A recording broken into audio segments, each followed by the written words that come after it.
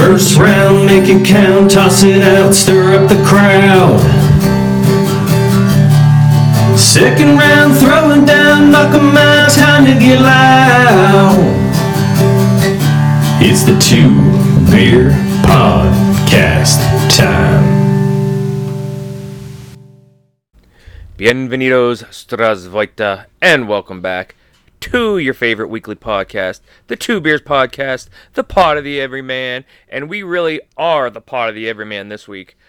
I'm Jordan, here with Drew. We're both working our butts off at work, family stuff. We're both exhausted, but guess what? The Everyman does not sleep. Roll up your sleeves and get it done. Here we are. We got too much to talk about, too much binging, too much sports. Let's go. Drew. I just want to start off and apologize to Mike Coppinger for the tirades that I caused today on Twitter for him as he released his pound for pound list, and I commented. If anybody's used to it, it's him. Let's be honest. I'm surprised I even figured out how to do this. I've never muted a conversation before. I had to mute the thread because I just was getting so many notifications. I just sent a little tweet, and I didn't look at my phone for 6 hours, and I had 60 notifications. I'm like, what is going on? I just assumed it was the AEW Rampage ratings, and no, it was just random people that saw my tweet and Coppinger's response and went off. So quite a day. Lovely. Let's just get right into it, bro. Crack 'em if you got 'em. Assume positions for the world famous Two Brew salute. 3, 2, 1. Oh, Lord, I need this. Same one I had last week. Finishing these off, the double IPA with the Arboretum brew, the in the trees, dudes up in the trees hitting a golf ball. Let's go. What you got, Drew? Lagunitas little something IPA. Yeah, a little something. We all need a little something from time to time. Something. Something. You know what I haven't seen in a couple years now? Lagunitas sucks. Are they still making that? I haven't seen that in a long time. Oh, so good. So, you know what? All right. You know what I hadn't seen in a long time? Canelo lose a boxing match? 9 years to be exact. Wow. Down goes Frazier. Down goes Frazier. Well, we can't say that we saw that coming. Definitely not. There were our boy Carson Mark over at the Porterway podcast. He saw it coming. But, man, Barry, he deserves a Barry Horowitz for a few months. He's giving himself a Barry Horowitz. It is almost as much as we did on last year's two for one when Tori predicted the finals. So, yeah, it was man. It was really funny before the fight.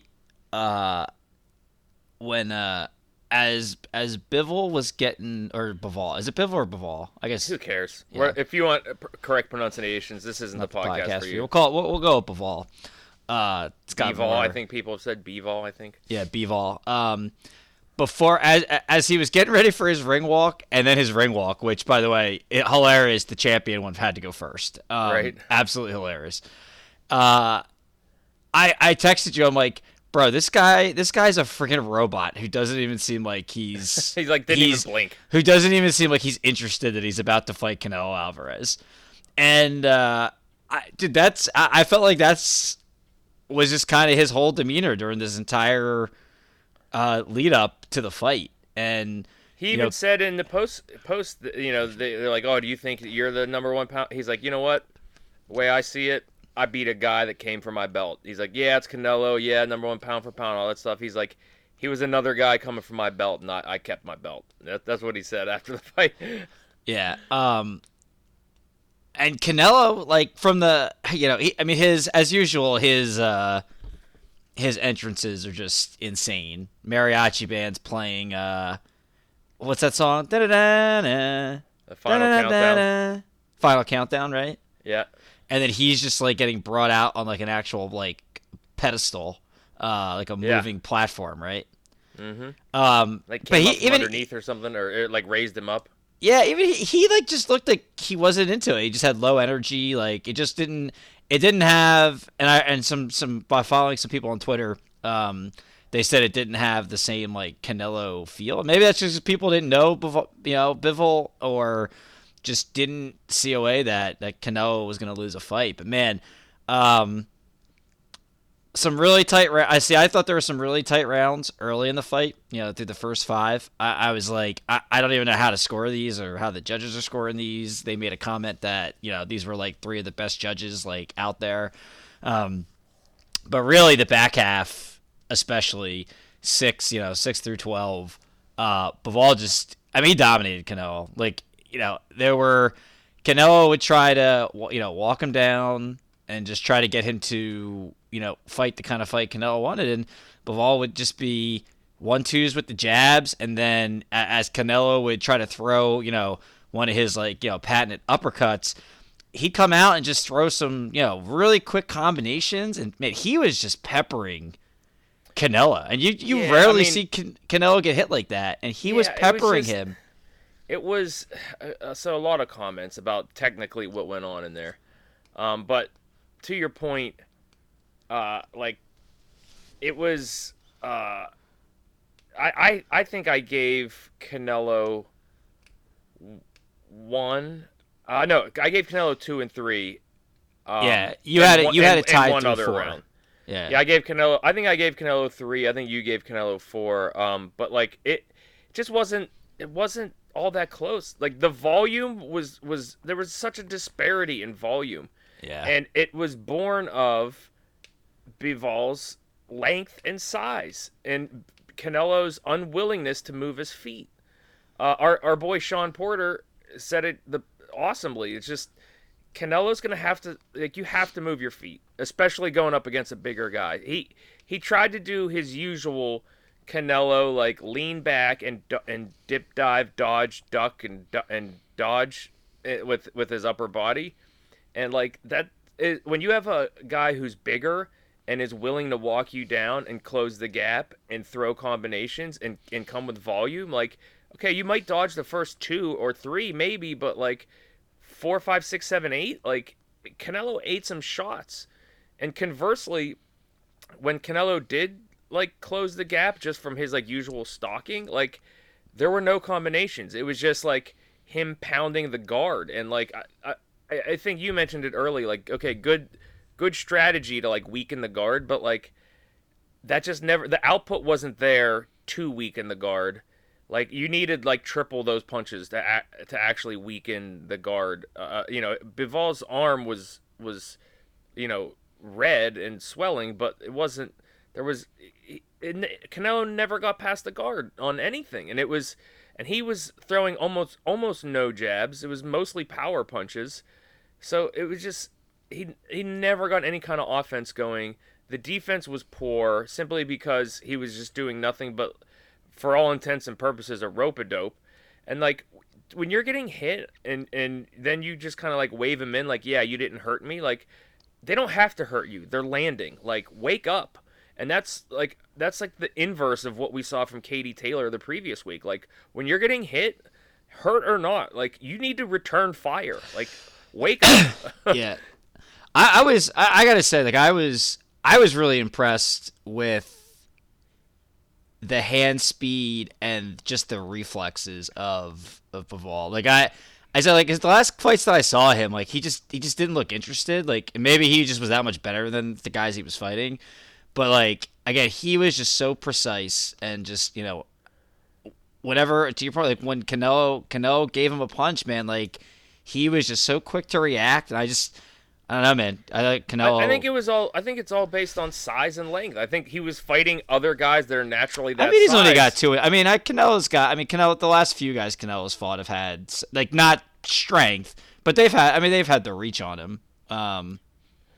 Yeah, but and I think maybe from a measurement standpoint, you're probably right, but not this. You could noticeably see. Yeah, the jab followed by the volume of combinations, was just perfect. Canelo could not break through it. No, it couldn't. And Canelo, I guess, and not having a jab definitely doesn't help Canelo either. Yeah. Or not, at least not even trying to utilize it all in the fight. Yeah, so definitely shocking. Should The we- score should we- the scorecards were 115, 113. Yeah. Did you notice anything about the scorecards, by the way? I'm sure you've seen tweets about it, but Yes, they actually had it tied. Going into the 11th, and then Bivol won the last 2 rounds, meaning that if Bivol didn't win the last round, they'd have it a draw, which is just absurd. right. But did you notice anything else about the scorecards? No, Literally all three judges had the exact same card. Yeah. like round and everything. Like Yep. Yeah. So 1 through 4 went to Canelo. 5 through 8 went to Bivol. 10 Canelo. With the exception, I thought 6 went to Canelo. Sorry, no. Okay. All the sorry. 1 through 4 Canelo. 5 through 8 Bivol. Oh, 9 went to Canelo. 9 went to Canelo. Okay. And then 10 through 12 went to Bivol. What's really funny is everyone's like, was it a 115? I think I ended up at 116, 112. You ended did. up at 117, 111. Yeah. And obviously when they read the score, unanimous decision, 115, 113. I definitely thought they were giving it to Canelo. I was just like, oh my god, did they did they do? Oh, are they going to say, well, Canelo was coming forward the entire fight? Like I don't know. I just think it's funny. Like the first 4 rounds I thought those were all razor thin. I thought they were really hard to score. Like it's fun because I don't think I can see where judges would where they could make an argument for Canelo in those rounds. Like I don't think it's crazy that Canelo won any of those rounds. It's just there's definitely a bias there when he wins all 4. Yeah. Like especially when again Bivol's the champion. So like I don't know what the criteria was as to if it's thin we're gonna a lot of times it's like well if a round was close we're gonna give it to the champion, like the challenger's gotta. So I guess it was it's Canelo, like you have to clearly defeat him in a round. So like it is interesting. Like I said, I don't have any qualms with him getting any of those rounds. It just does definitely smell funny that he would get all 4 from all 3 judges. Yeah, and on top of that, when you go back and look at the CompuBox, I believe that Bivol outlanded Canelo in every round, according to the CompuBox. He did, yeah. But the first 4, I think they were like, and of course I didn't say quality that. of punches. Or whatever. I think it was like 3. I think it was like he outlanded him by like 3 punches, 4 punches. Like it wasn't like I don't think he outlanded him in the first 4 rounds by a ton. Let me see if I can pick it up real quick. Where are we? CompuBox. Keep talking, Jo. Keep it alive. Keep things moving while I'm going to it. All right, I got it. Hold on. I'm pulling it up too. I guess not. Yeah, here it is. Round 1. No, yeah, I was wrong. I mean, 14-5, 12-8, 10-8, 10-8. Yeah, so 2 through 4 were all relative. Like those were close, and like some of the Canelo was throwing some uppercuts that I mean, at home you could tell that he wasn't landing them, but like in the arena, like everyone's going nuts as he threw them, and so I could see where maybe some judges thought some of those were landing, and maybe scored some. It was funny where you were like, you looked at the punch stats and you were like, because Canelo used that strategy he used against Callum Smith, where he was just he just kept punching his like arms and biceps to just wear out his arms to basically neutralize him being able to throw jabs. You were like, oh man, I guess maybe they weren't counting those arm punches, and I'm like, actually, I'm looking at. I was like, I think they probably were, bro. When you think about what punches he actually landed. Yeah, in what this other fight. ones did he land? It's like Yeah, so I think it was a tough game plan. Like it was a tough matchup. People that are saying that this was a cherry pick gone wrong are just morons. Like this, like I mean, this guy's a good fighter. Look, size matters. Yeah, like it's not like this guy. Like this fight shows it. Like Canelo Alvarez, and let's not pretend like because of he lost, like Canelo's not like an all-time great. Like or that he's not like still going up against a bigger guy. Size matters, as Alfie Solomons would say, Drew. Big fucks small. Sure does.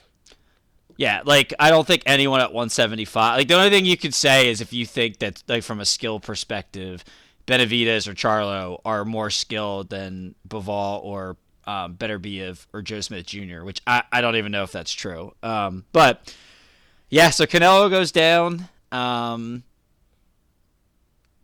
Canelo goes down. So we'll see where he goes. Again, also hilarious. I love Eddie Hearn. Canelo has a rematch clause for the other guy's belt, which is ridiculous. Like, Canelo has a rematch clause against Bivol. I don't understand it. This is the most... It's absolute insanity what Eddie Hearn puts in these contracts. So, Beterbiev... Bivol said, hey, you know what? Let's go at one... Let me drop down to 168 to go for Canelo's belts. Yeah, that would be sweet. I thought that was a pretty good idea myself. Yeah, so that was a thing. We got Beterbiev and Joe Smith Jr. officially on June 18th. I got tickets. Let's go. I hope this doesn't get in the way of an undisputed fight at 175 because that's ridiculous. I can't get over he's got a rematch clause when he wasn't the champion. Yeah, that's and they sought that fight out. Like, it's not like Bivol was like, "Yo, Canelo, come fight." You know what I mean? Like, that's definitely. Yeah. That was definitely a them. Like, and you need to give me a rematch clause. It's insane. I'd rather he go back down to 168. If you do the Triple G fight if you want. Like, I don't really care, but like, go to 168. Fight some of those guys. At this point, like, okay, fight Benavidez and Charlo and just shut him up. Like, this is just annoying. Like, I don't see how either of those guys beats Canelo. Maybe Charlo if he gets the jab going and basically replicates the Bivol game plan, but yeah, I don't know. It still feels like Canelo beats both of those guys. Yeah, and I mean Andrade's in that mix as well. Yeah, Boo Boo Andrade. Yeah. So anyway. And Bivol. I mean, again, there's two choices. There's really only two moves there. Hopefully, we can get done either. And I mean, he looks like the kind of guy now too. I do like just. Because I haven't seen much on him outside of his fights, but he does seem like the kind of guy that will tell Matchroom or whoever it is that actually reps him to I don't care about the side of the street crap. Like, let's get the 4 belts on the line come December. So that would be cool. But we'll see. Yeah.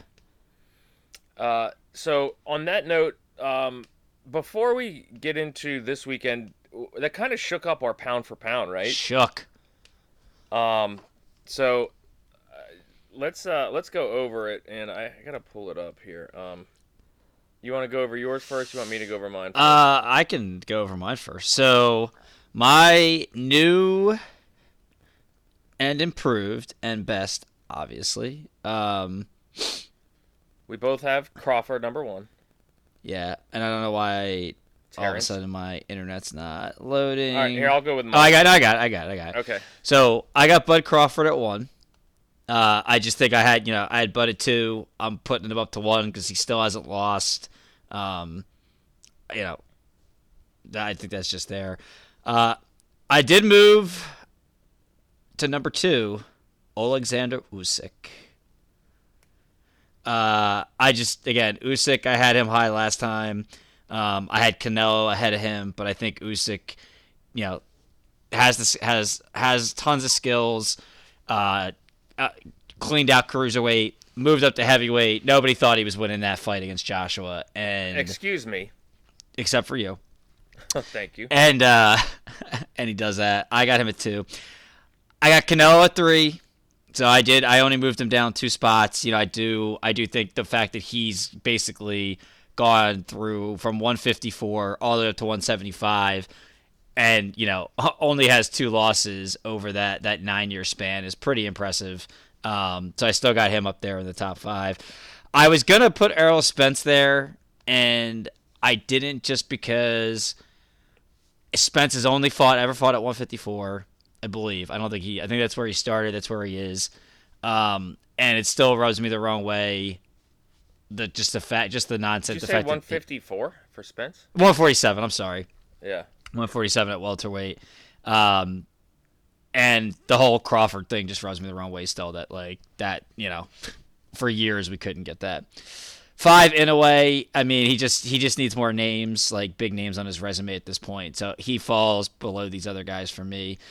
Tyson Fury at 6. I know heavyweights, it's usually frowned upon to put him on there, but I think Fury's skill set speaks for itself. And he's, I have Usyk ahead of him just because Usyk did it. We saw him do it across different weight classes, but Fury's there at 6. Lomachenko at 7. It's so funny because all the Canelo fanboys, and we like Canelo, so this is we're not knocking him. When Loma was 1 and he lost, it was get him off the pound for pound list. He shouldn't even be in the top 10. And now Canelo drops like 2-3 spots, and it's like, oh my God, how are you dropping Canelo when he was fighting for greatness and he was daring to be great? I'm like, wow, how fast that happens. Newly entering my top 10, pound for pound, Shakur Stevenson at 8, baby. Woo! He's officially climbed the two weight class powers, in my opinion, now that he's defended it. He beat a champion for a belt, and he defended his title and took another belt from another champion in Oscar Valdez. I think Shakur is here. He's here to stay. Number 8 on the list. Tank at 9, and 10 was tough. I kept Josh Taylor in here. He looked absolutely horrendous his last fight. Probably lost it, but the opponents of his last 8 opponent. The record of his last 8 opponents is 160 and 2, or something nuts like that. I kept him at 10, and my first man out, who was number 10 last time, was Stephen Fulton. I just put Shakur in there because Shakur's, to me, he's now done multiple weight classes. I think Fulton's still only been really at 122. So as he moves up in weight classes, he'll get back in there. Nice. All right. So I'm going to run through mine a little bit quickly here. Crawford, we both agree. Cleans up 140, goes to 147, has literally knocked everybody out so far. And apparently this fight's going to happen, Crawford Spence. So I guess we'll believe it when we see it, but it's looking good for end of the year. I actually have Fury at number 2, and like you said, I know that's frowned upon. I know people hate it, but here's my thing. Number 1, I do reserve the right to change this at the end of the year, but we're just coming off where Canelo lost because of size, and again, size matters, and when you can do everything Fury does. There's nobody on the planet who can beat him in a regulated boxing match. It's just, there's nobody on the planet that could beat him. So, I got him a pound for pound number 2. Sorry. Sue me. Yeah. I don't care. That's fine. I got no, I don't think that's a huge reach.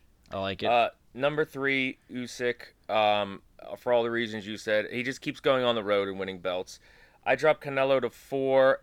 I honestly, it doesn't even feel right dropping him that far, but again, after this fight, I'm just putting emphasis on beatability.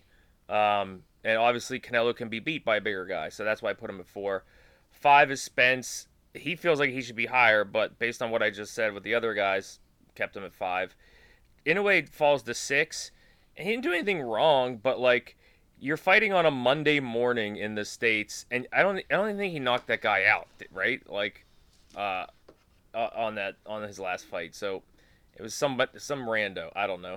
Maybe it did stop him in the 8th or something. I don't remember. It was, again, it's not even memorable. In a way, right? In a way, yeah. Yeah, he stopped him. Did he? He did stop him eventually. Yes.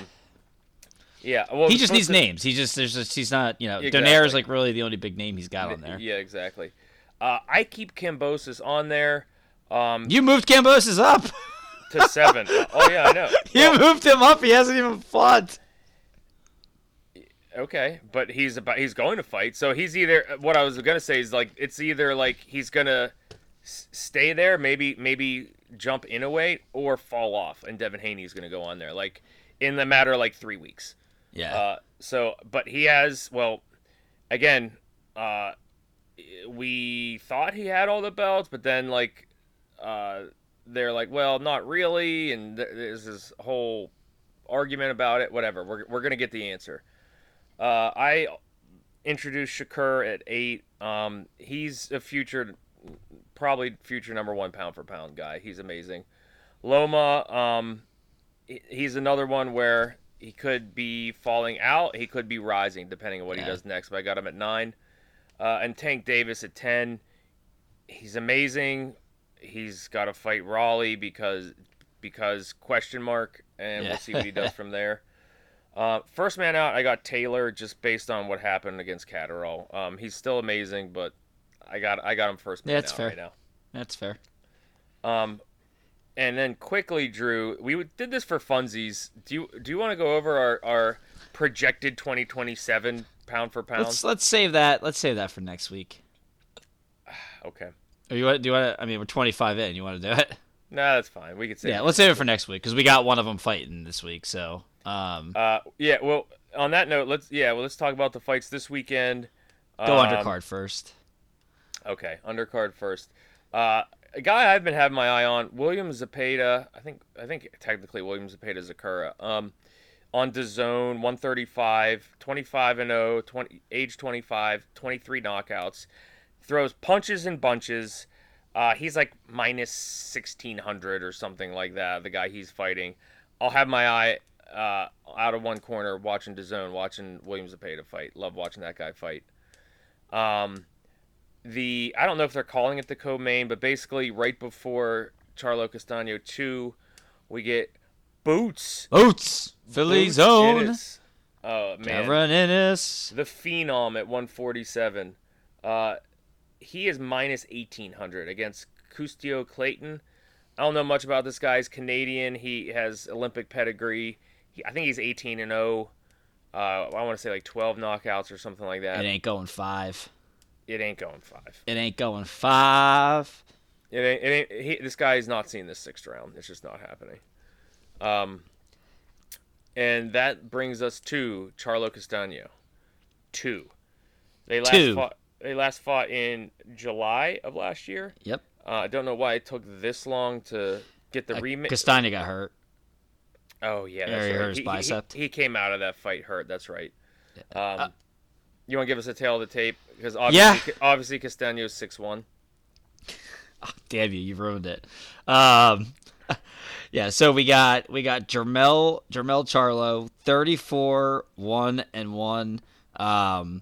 His one loss I think is a little disputed, but it is what it is. He is 31 years old.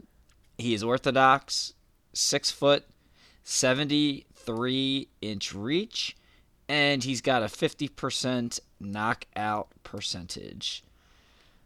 He's got 3 of the belts, so he's got the majority of the hardware. Brian Carlos Castaño, he is 17-0-2, so 2 draws. I thought his first draw was bullshit. He has a 63% knockout percentage. He is 5'7.5" with a 67-inch reach. So 5'7.5", 67-inch reach. So Charlo has 3 inches. No, 5'7", 6 foot, 5 inches, right? Charlo's 6 foot. Yeah. Oh yeah, 5 inches. Yeah, Charlo's 6 foot with a 73-inch reach, so 5 inches, and then the reach is 73 to 67.5, so 5-inch reach on him. Cool. Listen, I thought Castaño won the first fight. It was a draw. I mean, it's really the same game plan. I mean, he needs to do a good job of cutting off the ring, which I thought he did a really nice job of for the majority of the first fight. And he's got to throw. I like his body punches, man. Like I think that when he gets inside, he throws some really nice body combinations that I think can just really break guys down. That's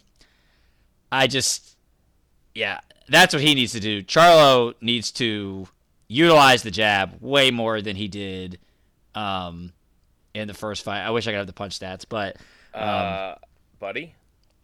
What's that? I said buddy. What? Oh, I didn't save him. I looked at the punch stats earlier today. Son of a bitch. I'll get him. Yeah. I'm sure he threw a lot of jabs, but I think he needs to throw even more. He really needs to control distance and he's got to try to avoid inside exchanges with Castagna because I thought he didn't do a good job of that in the first fight, and I thought he got in trouble in a couple of those rounds because of it, and it allowed. I know there was a lot of talk about, flurries don't win rounds, and that Castagna just came in, just had what we've come to call like moments.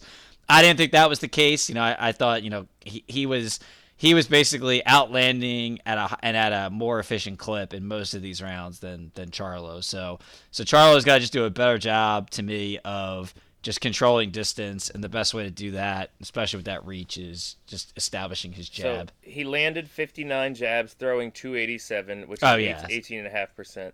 Yeah, so 59. Yeah, and how many Castagna landed 60-something jabs? 9. 9. Oh God. Okay, never mind. And only threw 186. So Charlo threw 100 more jabs and landed 53 to 9. Yeah, he needs for power punching. Charlo threw 246 and landed 98, and Castagno threw 400 and landed 164. Yeah. So Charlo, those power punch percentages were actually 41% Castagno and 40% Charlo. Castagno threw that many more power. Yeah. So those jab numbers, those are rookie numbers. Here's the rest of the numbers. It's a total output game. Round 1, Castagno lands 6, Charlo 4, and Castagno throws 30 to 18. Second round, Charlo wins 11 to 6, and he throws 39 to 23. Next is Castagno wins 11 to 5. Next, Castagno wins 23 to 11. Next, Castagno wins 20 to 8. Next, Castagno wins 16 to 12. Next, Castagno wins 23-15. Next, Castagno wins 14-12.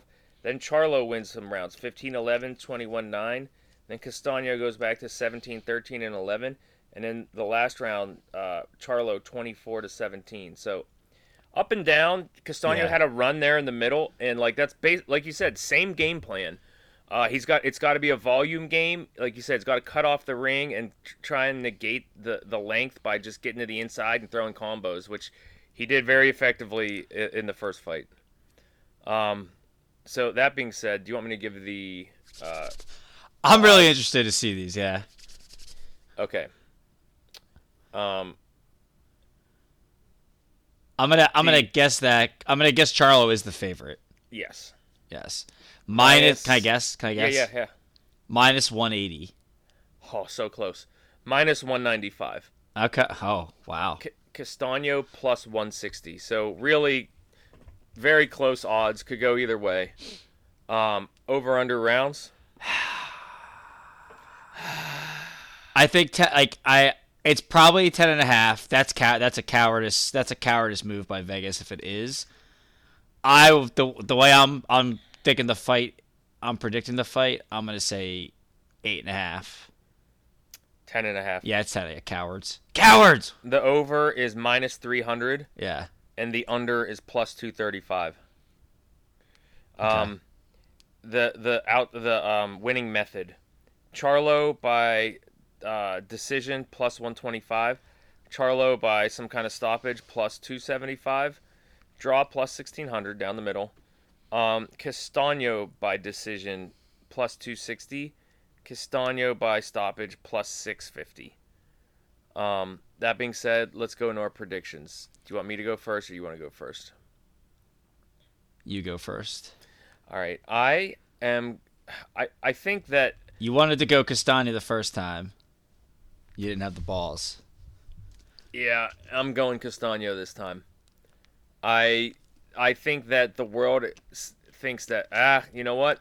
Castagno blew his load. That was his night. He got screwed over. Now the real Charlo's going to show up and put it on him, and you know it's just not going to go the same way. He had his chance and he got screwed over. Well, you know what?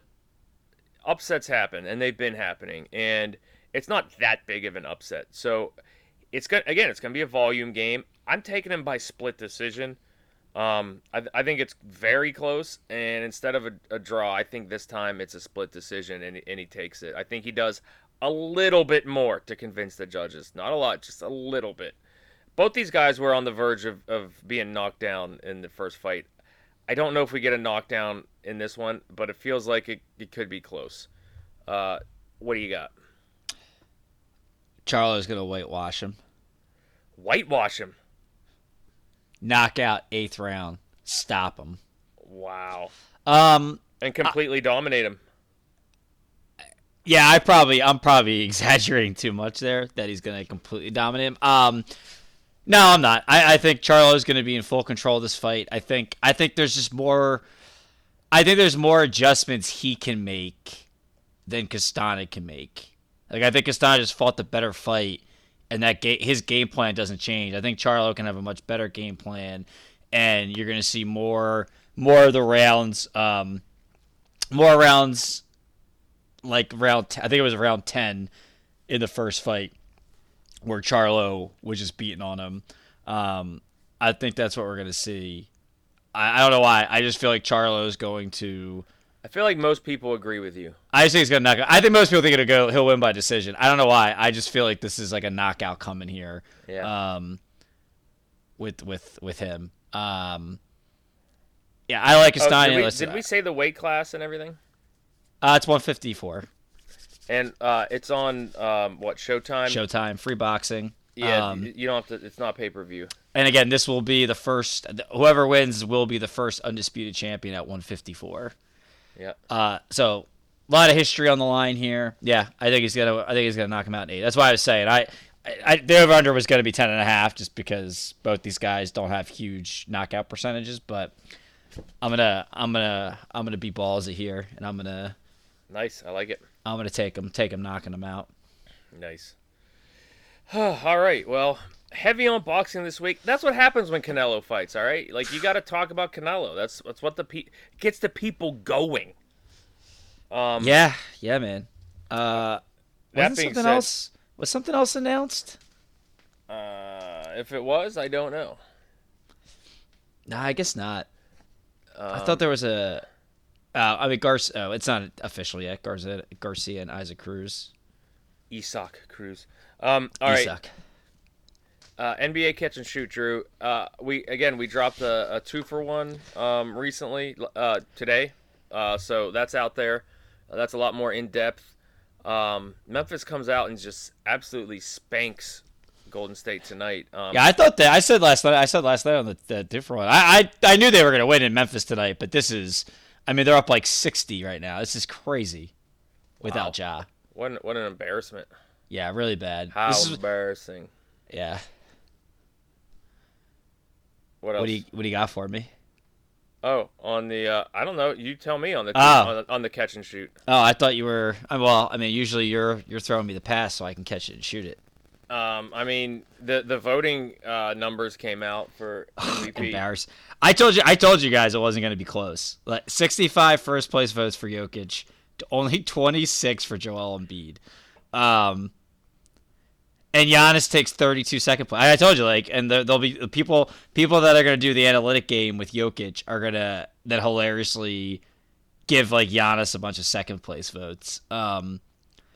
Yeah, we talked about in the 2-for-1. I think it's ridiculous again. Like, you can bend these numbers any way you want to try to make a point. Joel, to me, was the MVP. You can't. I think it's so. Everything is so downplayed on how they navigated, how he was able to lead the team with the Simmons distraction. You didn't have a number your second best player for 50 plus games.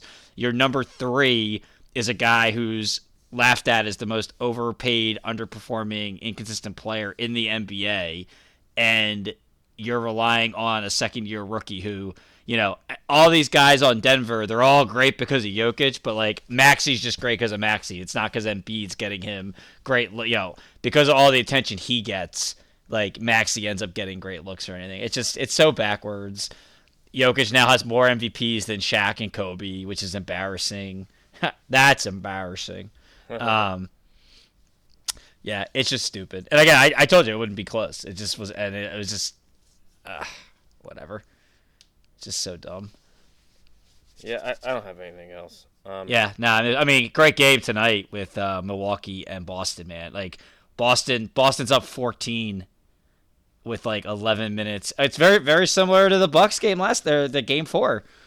You know, almost, you know, Bucks were up 9, you know, Boston's up 14, and the Bucks just pull away, man. Boston takes some bad shots and doesn't take care of the ball, and Giannis hits a fucking dagger 3 to cut it to 3 with like 2 minutes left.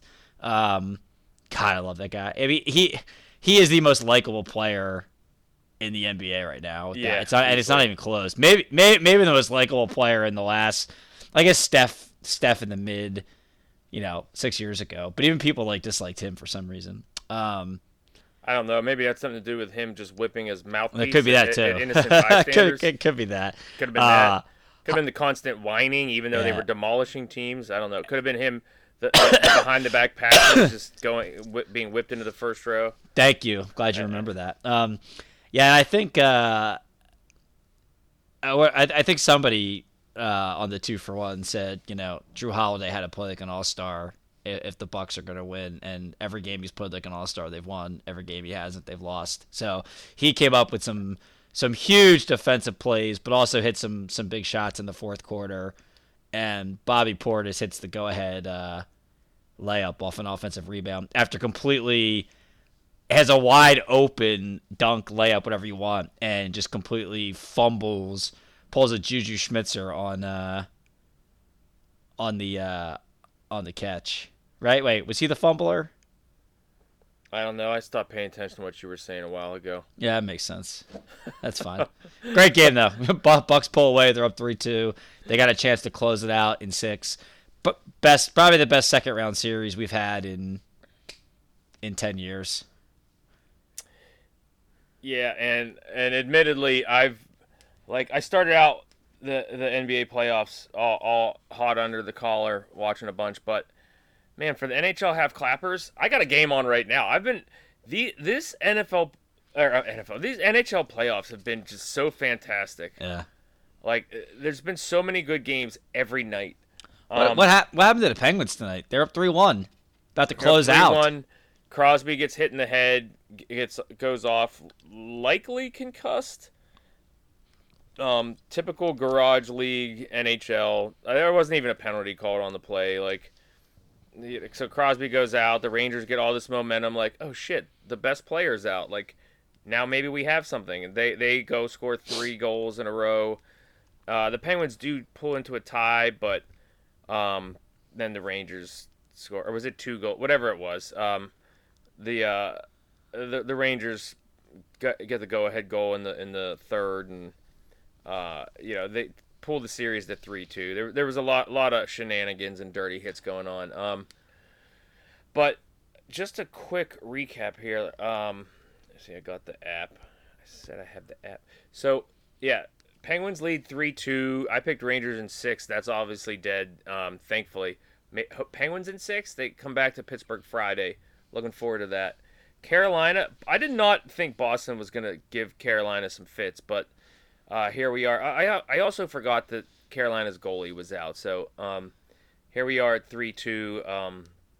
Carolina, hopefully for their sake and for the NHL's sake, they just close out Boston. Nobody wants to see Boston win when they don't have one of their good teams. A series that I guess I just expected the Maple Leafs to be the Maple Leafs, but Toronto's leading the series 3-2 against Tampa Bay, and there's been some friggin' Harlem Globetrotter scores going on in that series, unbelievable. The Panthers just continue to snap the spine of the Capitals. Snap that spine. They win 5-3 tonight. Drew, the Capitals were up 3-0.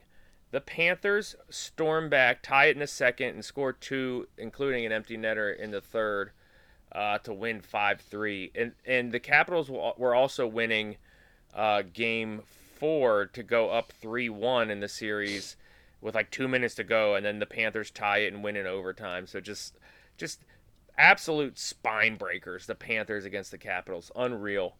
The Stars and Flames are playing now 1-1. Don't know where Dallas is coming from. Dallas actually had a negative goal differential all year. So this is why I never pick Calgary. Come on, you were one of the best teams in the regular season, and then friggin' Dallas is giving you troubles in the first round. Whatever, man. You got Manjapana, you got Goudreau, what's going on? I don't know. It's annoying to watch. The Kings up 3-2. I did call the Kings in 7 on that one. And it looks like maybe they're heading towards that, unless the Kings could close it out in 6. But those games have been great. The Kings were up I want to say 3-1 entering the third last night. I fall asleep. I wake up. It's 4-4 with 2 minutes to go in the game, and I'm like, I gotta get. It was 1 a.m. I'm like, I gotta get to bed. But man, that again, these series are just so good. Probably the best series, Wild versus Blues. St. Louis is up 3-2. I mean, the quality of play has just been unreal. Minnesota is just a house, man. They're just skating around everywhere. But the Blues are just so damn tough. They still got toughness on the blue line. Bennington's awesome. And then the Avalanche just go out and steamroll Nashville. And that's another one where I forgot Saros was injured. So, they had backup goalies in there. And Avalanche 4-0. This Calgary and Dallas series has been the only series where I'd say don't bet the over every game. But every other game, I mean, it's a juggernaut every night. There's 7, 8, 9 goals a game. Just bet the overs, baby. This is absurd. Except the overs that we pick. Yeah, except for the ones we pick. But it's been unbelievable. Usually you want to see a little bit more defense and goaltending, but goaltenders have been injured. I mean, the friggin' Penguins are on their third goalie, for crying out loud. Oh, and then Calgary takes a 2-1 lead. Mangiapane, what a snipe, coming down the right slot. Let's go. The outside, Pew, pew. The outside crowd is going nuts. Yeah. So it's been a fun. You and my brother just keep texting me about the NBA, and I'm always watching hockey, and which is crazy because I don't think I've actually watched a full game of any other series other than the Penguins. But I've had a little bit of every game of every other series on at some point. It's been so good. So hopefully you're catching it. There's just so many good teams out there right now. It's been a weird year how good teams have been. But anyway, that's all I got. I'll stop rambling. Which brings us to everybody's favorite minute in podcasting. I'd say that's your call, man. All right, let me get my notes. The NASCAR pit stop. Oh, man, I just found my notes. Hey, before we do this, can I swing back to boxing 1 second? Oh yeah, do it, bro. You really just want to do this top 10 futures pound for pound? No.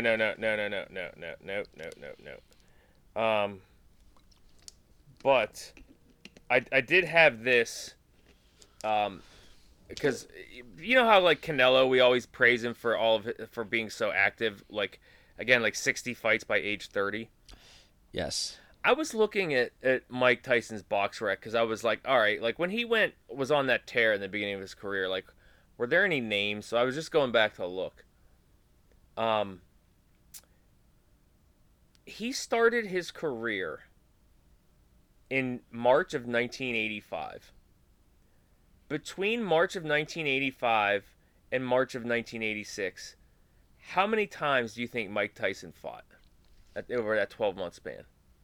Say it again. From what? March of 1985 to March of 1986. 12 months. If you count 13 months, if you count March twice. I should know this. It's 12 or 16. 19. 19, okay. 19 times. Neither was right, yeah. He fought multiple times within a month, multiple times, including he had 3 fights in September of 1985. He also fought on back-to-back weekends, October 25th, 1985, my first birthday, and September 1st, 1985. And so he started in March of 85. By the end of 86, he has 28 professional fights. They were just rolling him out there. I mean, again, it's not like he was putting in a ton of rounds, but unreal. Sorry, I wrote that note down. I forgot as I was getting to my NASCAR notes. Gotcha. So now everyone's favorite minute in podcasting. Vroom, vroom, vroom, vroom. 10, 9, 8, 76ers. You let me know when it's my turn. Go. Last week was Darlington. Way better race than expected. Plenty of lead changes and passing. Drivers were fighting the track and their tires all race. Our four picks all look great, like they could win the race, but they all wrecked, succumbing to fighting the track. Logano wins by bumping Byron out of the way on the last lap. Pretty dramatic. We dropped the +1 on the season. This week is Kansas. I hate this track. 1.5 mile oval. The most cookie cutter track you could think of. We're going with Larson 7-1, Kyle Busch 7-1, Chastain 10-1, Bowman 16-1, and we're going with a bonus pick. Justin Haley 150-1. He's been awesome all year. He finished third last week, so we're just throwing in a fifth pick just because he's been so good this week. And if you hit 150-1, what a pop. That's it. Boom. Love it. Okay, now we're going with the parlay. We lost last week. Thank you to Canelo. Thanks for letting us down. Who would have thunk it? We were on such a hot streak for boxing too. Seriously. So what are you thinking of? I'm gonna go Charlo for the win. Charlo for the win. I like it. I am going to Not go... a massive favorite, so. Yeah, that's good. You know what? That bit me in the ass once. I keep saying hockey. Just keep taking the over. All the overs, right? Let's go. Let's go Penguins over. Like, Ooh. Shesterkin's been a little shaky. And it's in Pittsburgh, and this game's going to be in Pittsburgh Friday night. Let's go Penguins Rangers over. Is there even Friday a concussion protocol in the NHL? Not a protocol. They just kind of do their own thing. I mean, there might be a protocol, but like, it's not like other leagues. Like you basically just deal with it. Like if Sid can walk, he can play. No. In hockey, they don't. The thing about hockey is they don't really like announce injuries. They're like upper body injury, lower body injury, like, or just like ailment. They don't really like tell you anything about it, and I don't know why. I think it's pretty stupid, but if he is concussed, they probably will tell you just because he has such a concussion history. Yeah. And like realistically, like he might, like if it's a bad concussion, he might be done. Like, because frickin' Jacob Trouba, like, oh, the great Jacob Trouba just wanted to go out headhunting in a 3-1 series because we need to be tough and like do something in the series, and like, huzzah! There, congratulations, you may have ended Sidney Crosby's career. Like, great job. Like that's exactly what ESPN wanted when they signed this contract. We'll be visiting his house, right? Get your carton of eggs ready. All right. If you got anything left in beer one, finish it off. One more. All right. Beer 2 on tap. Are you ready? Yes. Assume positions. For the world famous Tuber salute. 3, 2, 1. Founders All Day IPA again. Running through these just like Drew used to run through freshmen back in Ho. Hey yo. Ho. Running through these quicker than Go Fun Prom Night. Whoa. What are you drinking, Drew? Another Lagunitas. Lagunitas? Nice. Yeah. All right. Keeping it West Coast today. Left coast, best coast. So, right. Beer 2 this week. Finally came to an end. Ozark. Part 2, Season 4. Season 4.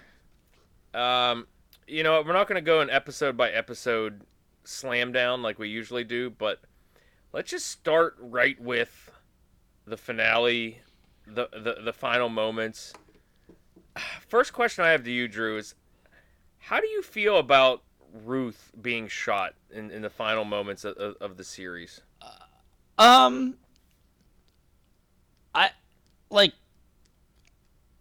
It makes sense. I mean, everyone told her, not to retaliate against Javi. It would come back to bite her in the ass. Like, literally everybody, even is it 2 or 3? What's that other kid's name? 3. The cousin? It's 3, right? Yeah. even him, he's like, "Don't do it, Ruth." You know, somebody's always going to get pressured. There's always a weak link. Somebody's going to find out. So I wasn't shocked that she was going to die. Again, I just wanted her to, you know, I think I had predicted that somehow she gets all. I hope she gets all like Darlene's money and is just, you know, money laundering as a drug lord in Spokane. I think when we got when we finished up season 4 part 1. That was like my hopes and dreams for the second half of the season. So, I mean, it was fine. Again, she finally had gotten, you know, she got her record expunged and everything was going to be different. And then that's when they die. So, wasn't surprised to see it happen. You know, Sag, she's obviously one of the more likable characters on the show because the show is just full of just god awful people. Yeah. You know, both just in their actions and just their personalities. So yeah, so sad. I thought they might be able to pull one more trick out of their sleeve, which I mean, I don't know how detailed we're gonna get into the season or the finale or how. Yeah, I mean, as much as you want, bro. Like I just thought, you know, Two before Beers podcast, you know, go crazy. The whole yeah, it is my podcast. Don't forget it. I'll grab the LLC agreement to prove it. I said it's the Two Beers podcast. Oh, I thought you said it was my God. I'm just selectively hearing things now. You know, the whole season was like this like whole back and forth between who's gonna run the cartel. Like Navarro's gonna do it from prison. Marty's gonna be a placeholder over there, which I thought was fun. Then Navarro's sister, Javi's mom's gonna do it. And at the end of the day, Navarro realizes that, you know, she's gonna kill him. So he gives Marty a piece of paper, which I guess was somebody's phone number to call in the hit to take her out. And she had it set up so that, you know, the FBI set it up that they were going to transfer him and that was going to be their chance to kill him. And I thought at the end when the Shaw Medical CFO rats on Ruth, which great line, but I won't say it on the podcast, but great line from Navarro's sister, by the way. Camilla. Camilla. She will cut you from C word to throat. Great line. And people were watching Marty and her, and, you know, to make sure that nobody, you know, that the kids were going to die if they did anything. I thought somehow Marty was going to then call that number. And it was going to be a double, like a bait and switch. Like Navarro, it would be too late to call off the hit on Navarro, but whoever that number was going to go to could then kill. Kill off both Navarro and Camilla. Kill Camilla before she got to Ruth. Right, but I guess they were being watched. Kill Navarro and Camilla. There would just be. Well, no, that number, the Navarro was already in place. There was no stopping that. But Marty had that phone numbers. Yes, correct.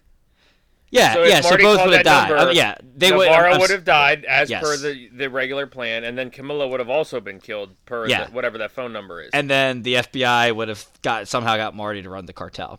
But they would have saved Ruth. Cool. But again, like they couldn't make any phone calls because they were being watched, so it just wasn't there. So but that's how I thought it was going to end. I'm not overly like it's not like, oh, Ruth died, this is bullshit.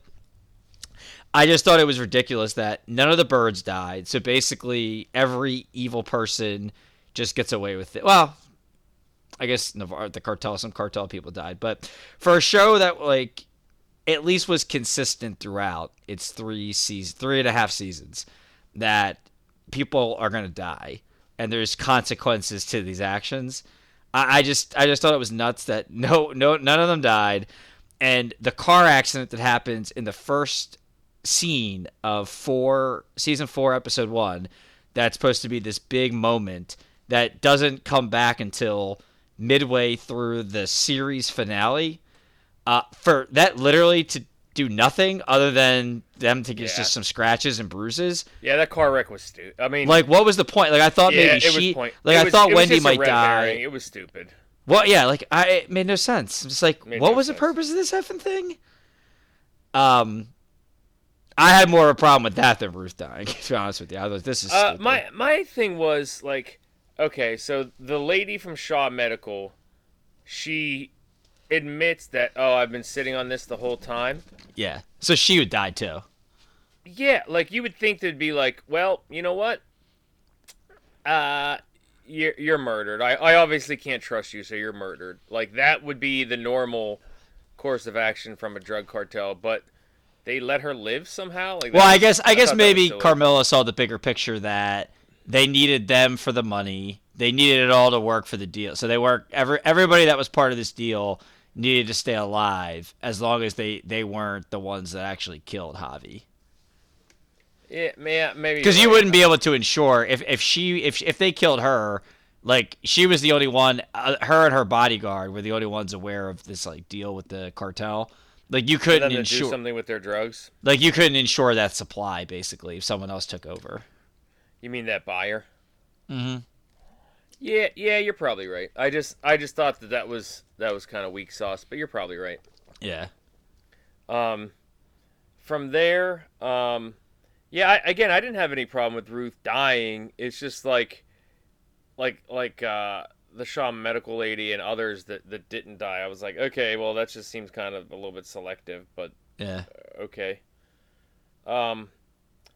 Other questions I had for you. Did the ending kind of a lot of people were pissed at the ending. Did it ruin the whole show for you? Like the very last like scene. Okay, so that's a good point. So let's Like say- I guess. So like the investigator who the PI who finally puts two and two together, and they kind of basically make it so that he could go be a cop again, so he on won't the te- Chicago yeah. force and not mess with them anymore.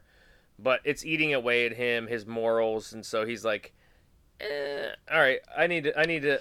He puts two and two together about the goats and the cookie jar, and Ben's he ashes are in there. yeah, so he breaks into the Birds' lake house right before they move back to Chicago and basically become the Kennedys, and grabs the ashes in the cookie jar, in the goat cookie jar, and he's like, "Oh, there's going to be DNA in this, maybe even teeth." Like Even though it's all inadmissible now because of how he got it. But yeah. yeah, right. So yeah. And he's like, "You guys are screwed," and blah blah blah. And sure enough, Jonah Bird just comes out with the shotgun he got from the old grandpa, whatever his name was. Buddy. Buddy, yeah, and just it fades to black, and you hear the shotgun blast. So presumably he shoots this guy.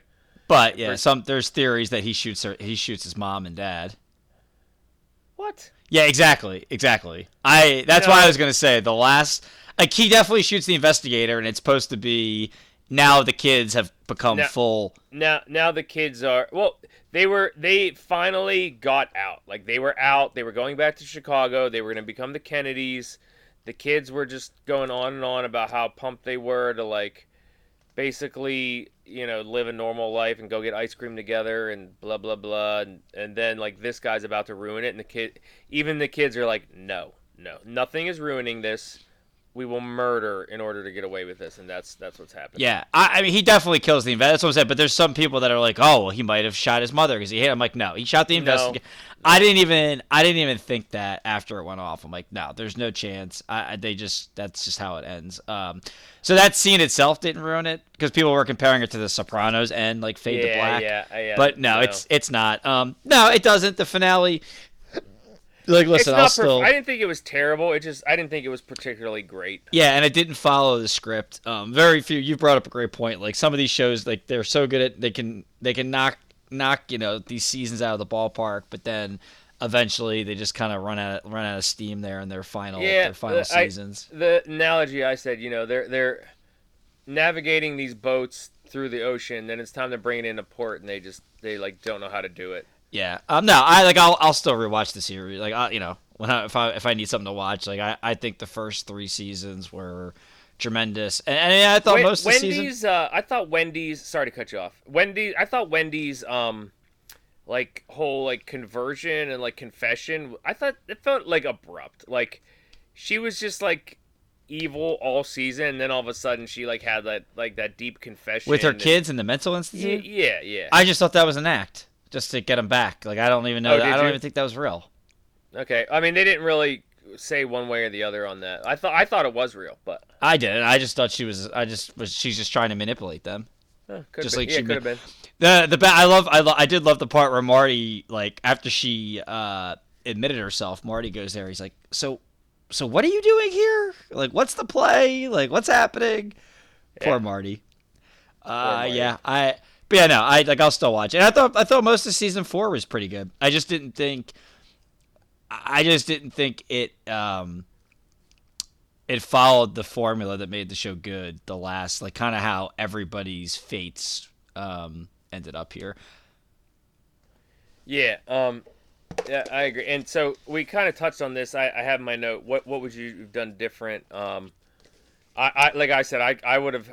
I think I would have just killed the Shaw medical lady and just. I would have had Wendy die in the car crash, and I would have had Shaw medical lady dying and have that as a hanging Chad as opposed to like the gunshot as a hanging Chad.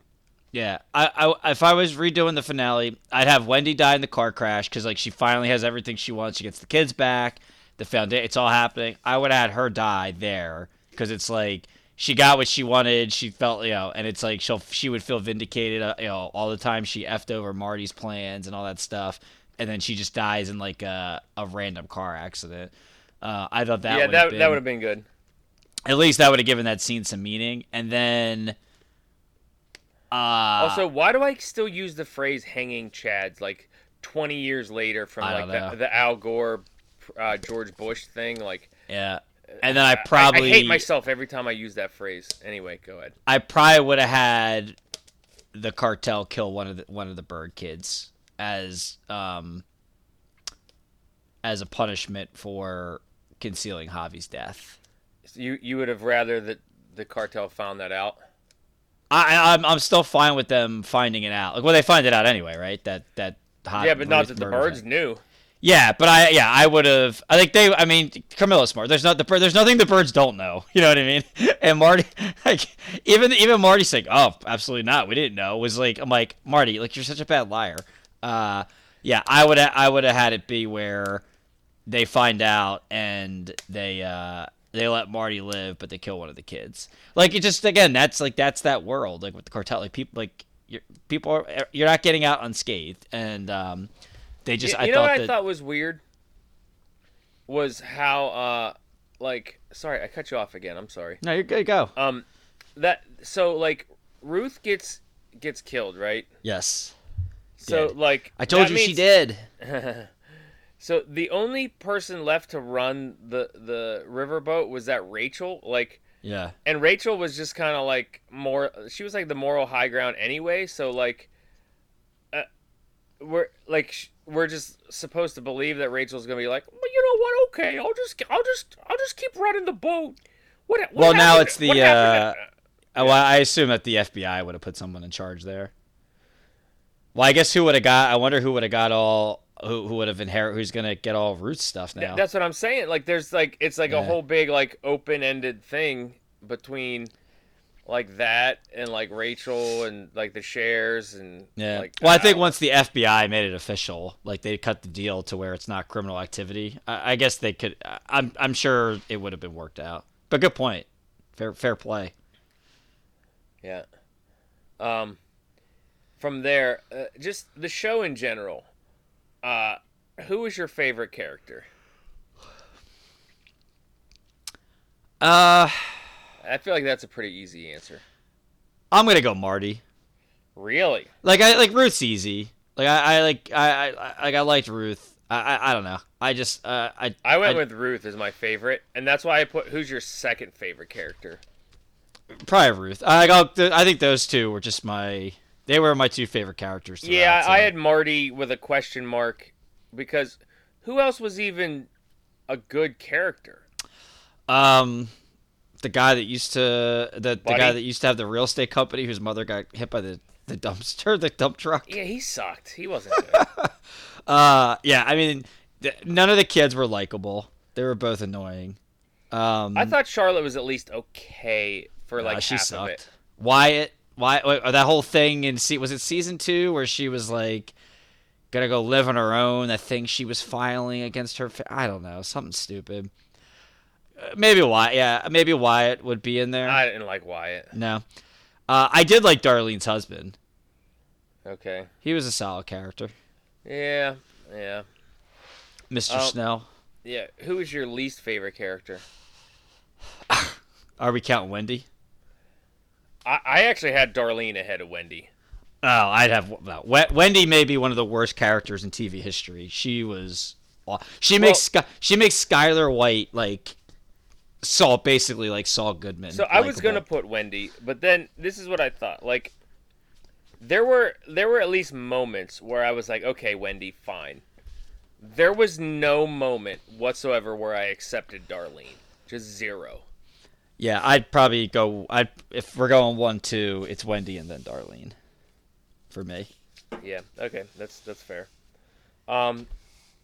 Thinking back over the whole series, what do you think was your favorite scene of the series? Favorite scene of the series. Mine was probably, there were a lot. I liked them like shoving the stacks of bills like in the walls. I like them. Cat. Yeah, I like them shoving the bills like in the crematorium and all that stuff. But probably my favorite scene was the cliffhanger at the end of season 2, was it? When they finally get to Mexico. 3. That was it 3? And the lawyer gets shot and their blood gets splattered on them. Yeah. And then to start season 4, like they're picking the brains out. Yeah. Like, but basically both those scenes combined was just like, oh my gosh, like this is a thing. That was that, or when Ruth shoots what's his name's Pecker off, like that was fun. That was Darlene. Oh yeah, that's right. Darlene shot it off. Ruth was in the hospital because he beat the shit out of her. Yeah, that's right. Yeah. I was trying to think of one. Like, I still really like the very first episode, like the scene where Dale guy falls off the. Well, that was just like, holy shit. That was like, okay, that grabs your attention immediately. Yeah, no, the scene like when you first meet Dale and he's fishing, he doesn't know that they're stealing money, but he's fishing with it, and he figures it out, and then he just kills everybody except for Marty. Like that scene right there just set the tone of the entire series. Oh yeah, I forgot about that. So and it's just like, yeah, it's, he tells the story about, I've got a maid. Yeah, you have a maid who there's things missing, and he's, what do you do? And everyone's like, 15 years of service. You just, I think you give him a pass. And Marty, and he's like, that's how I knew. And he's like, Marty, what would you have done? He's like, you fire her right away. You can't trust her. He's like, that's why I keep you around. Yep. So I'd probably go with that, just again because it sets the entire tone of the series. What do you think your favorite plot line of this series was? Favorite plot line of the series. What was yours? Mine, I think mine was everything about like defeating the Snells and like the battle with the Snells, and how they basically had to like set up the casino, like the floating casino. What was that, season 3 where they did all that? It was like it was like the end of 1 into 2. I thought that was so good about like we just the thought process of we built a casino. How else can you wash that much money? Blah blah blah blah blah. Like I thought that was so cool. I love that. Yeah, I liked I was gonna say the casino too, but mine was more in season 3 when they had it established, and then they were working with the Kansas City mob, and the dude's son gets involved, and then it leads to him getting his penis blown off. Yeah. So just the casino, and then having to did we just betray the Kansas City mob? Yeah. So I thought all those inner workings were pretty good. Yeah, that was fun.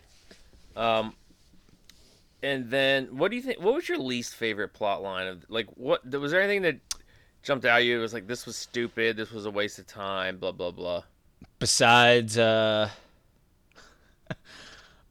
Charlotte with like the legally separating her from her family nonsense. I didn't really like the whole thing with the private investigator and the father. I like to introduce that in the last, like, Yeah, last season. yeah, like I thought that was dumb, was and a I waste. like, yeah, Even and they- Javi, I wasn't real big into like the whole like Javi angle and like he's yeah, gonna I wasn't take either. over. But I get it because like Navarro's gonna end up in jail, so you got to have something there. But yeah, that was gonna say that was probably my second.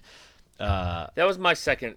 But the oh no, that was my least favorite. And then even the whole play with Shaw Medical, like it made sense, but I was just kind of like, I don't know, like so you're gonna take like a legal medical company and say like we're gonna send you illegal drugs and like launder it that way. I don't.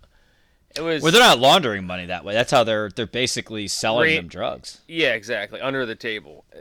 Yeah. Which is like laundering drugs instead of money. Oh I don't yeah, know. exactly. Yeah, that's what they're showing. Yeah, they're laundering drugs and not the cash. Yeah. That's why I was like, I was like, okay, like it's fine. But I was just kind of like, you're so, like that was like the third or fourth like major plot like pivot, and I was like, okay, I'm a little like The I weird, yeah, and number three, exhausted like maybe, or I don't know.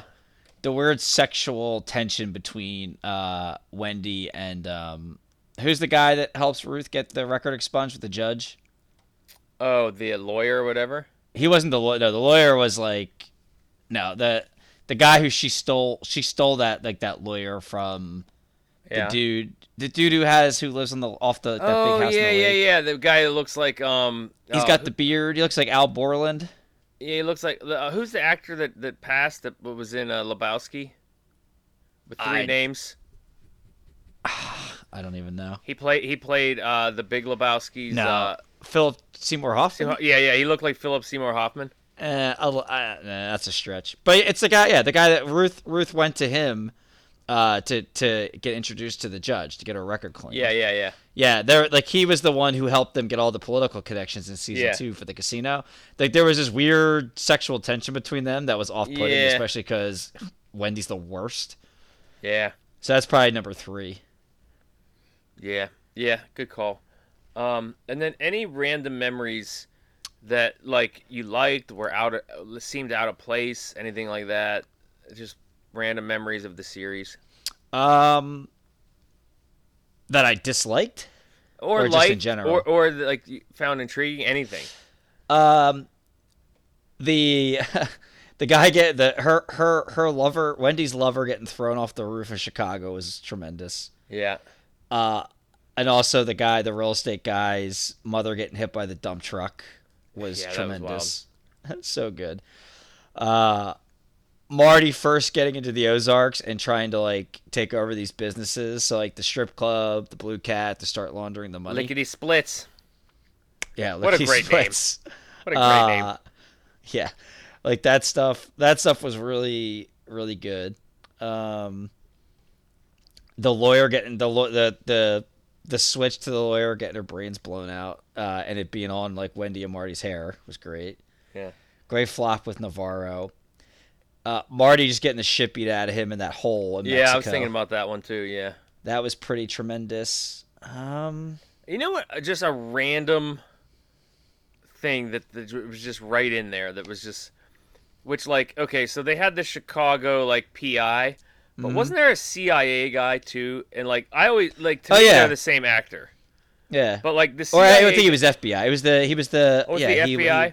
yeah, the, he was the gay guy who like somehow turned Ruth's uncle gay somehow. well, he was gay, but then he flipped them. We The uncle was gay, but he like used that as an advantage to get close to him to like say he was going to like oh, I thought he like converted him somehow. no.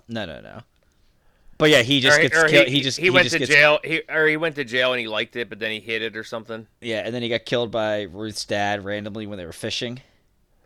Yeah, exactly. Got his head bashed in with a rock. Like, Yeah, what a random thing that was, right? Like, what did that have to do with anything? nothing. Yeah, that definitely was.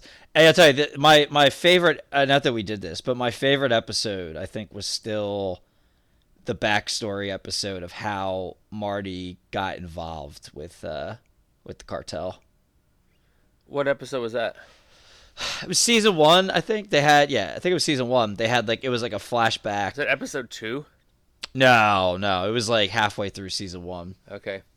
It's the flashback where Del first meets Marty and I forget who the partner was. I forget his name. Yeah, I don't remember. But he was basically the Saul Goodman of the show, the partner. He meets them. Marty figures out like that somebody whoever is working for Dell is stealing money because of like the accounts. They get in business with them, and he takes them down to that resort, and they're all like, "Yeah, I mean, what's the worst that could happen? We're not doing anything. We're just moving the money." And the last scene, they're in the country club and on their like private like resort, and the old like the former money guy, they cut his eyes out because he was stealing money, and he puts it in the glass of scotch. Yeah, that was probably my favorite episode. Also, remember how Marty was having those what was it, daydreams about hookers or whatever, about like, oh, your wife can't do this or whatever. That was episode 1, right? Yeah, I think so. Yeah, he was in his car behind a warehouse. Yeah, cranking unhappy one with out. His marriage. Yeah. Oh yeah. Funny. Oh yeah, that was a thing. Funny. Fun. All right. Aiming for fun. I got nothing else. That wraps up Ozark. Good show. Recommend everyone watch it if you haven't watched it. But that's it. That is it. Ruth getting waterboarded was pretty wild too. So many good parts. Yeah. And like I said, love the name Lickety Splits. On that note, Drew, as per usual, good talk. See you out there. Big kisses. Sit down. Pull you that first round. You got an open count, toss it out. Everybody's cordial right now. Stir up the crowd. Get you that second round. Go on and throw it out. Talking about anything that makes you get loud.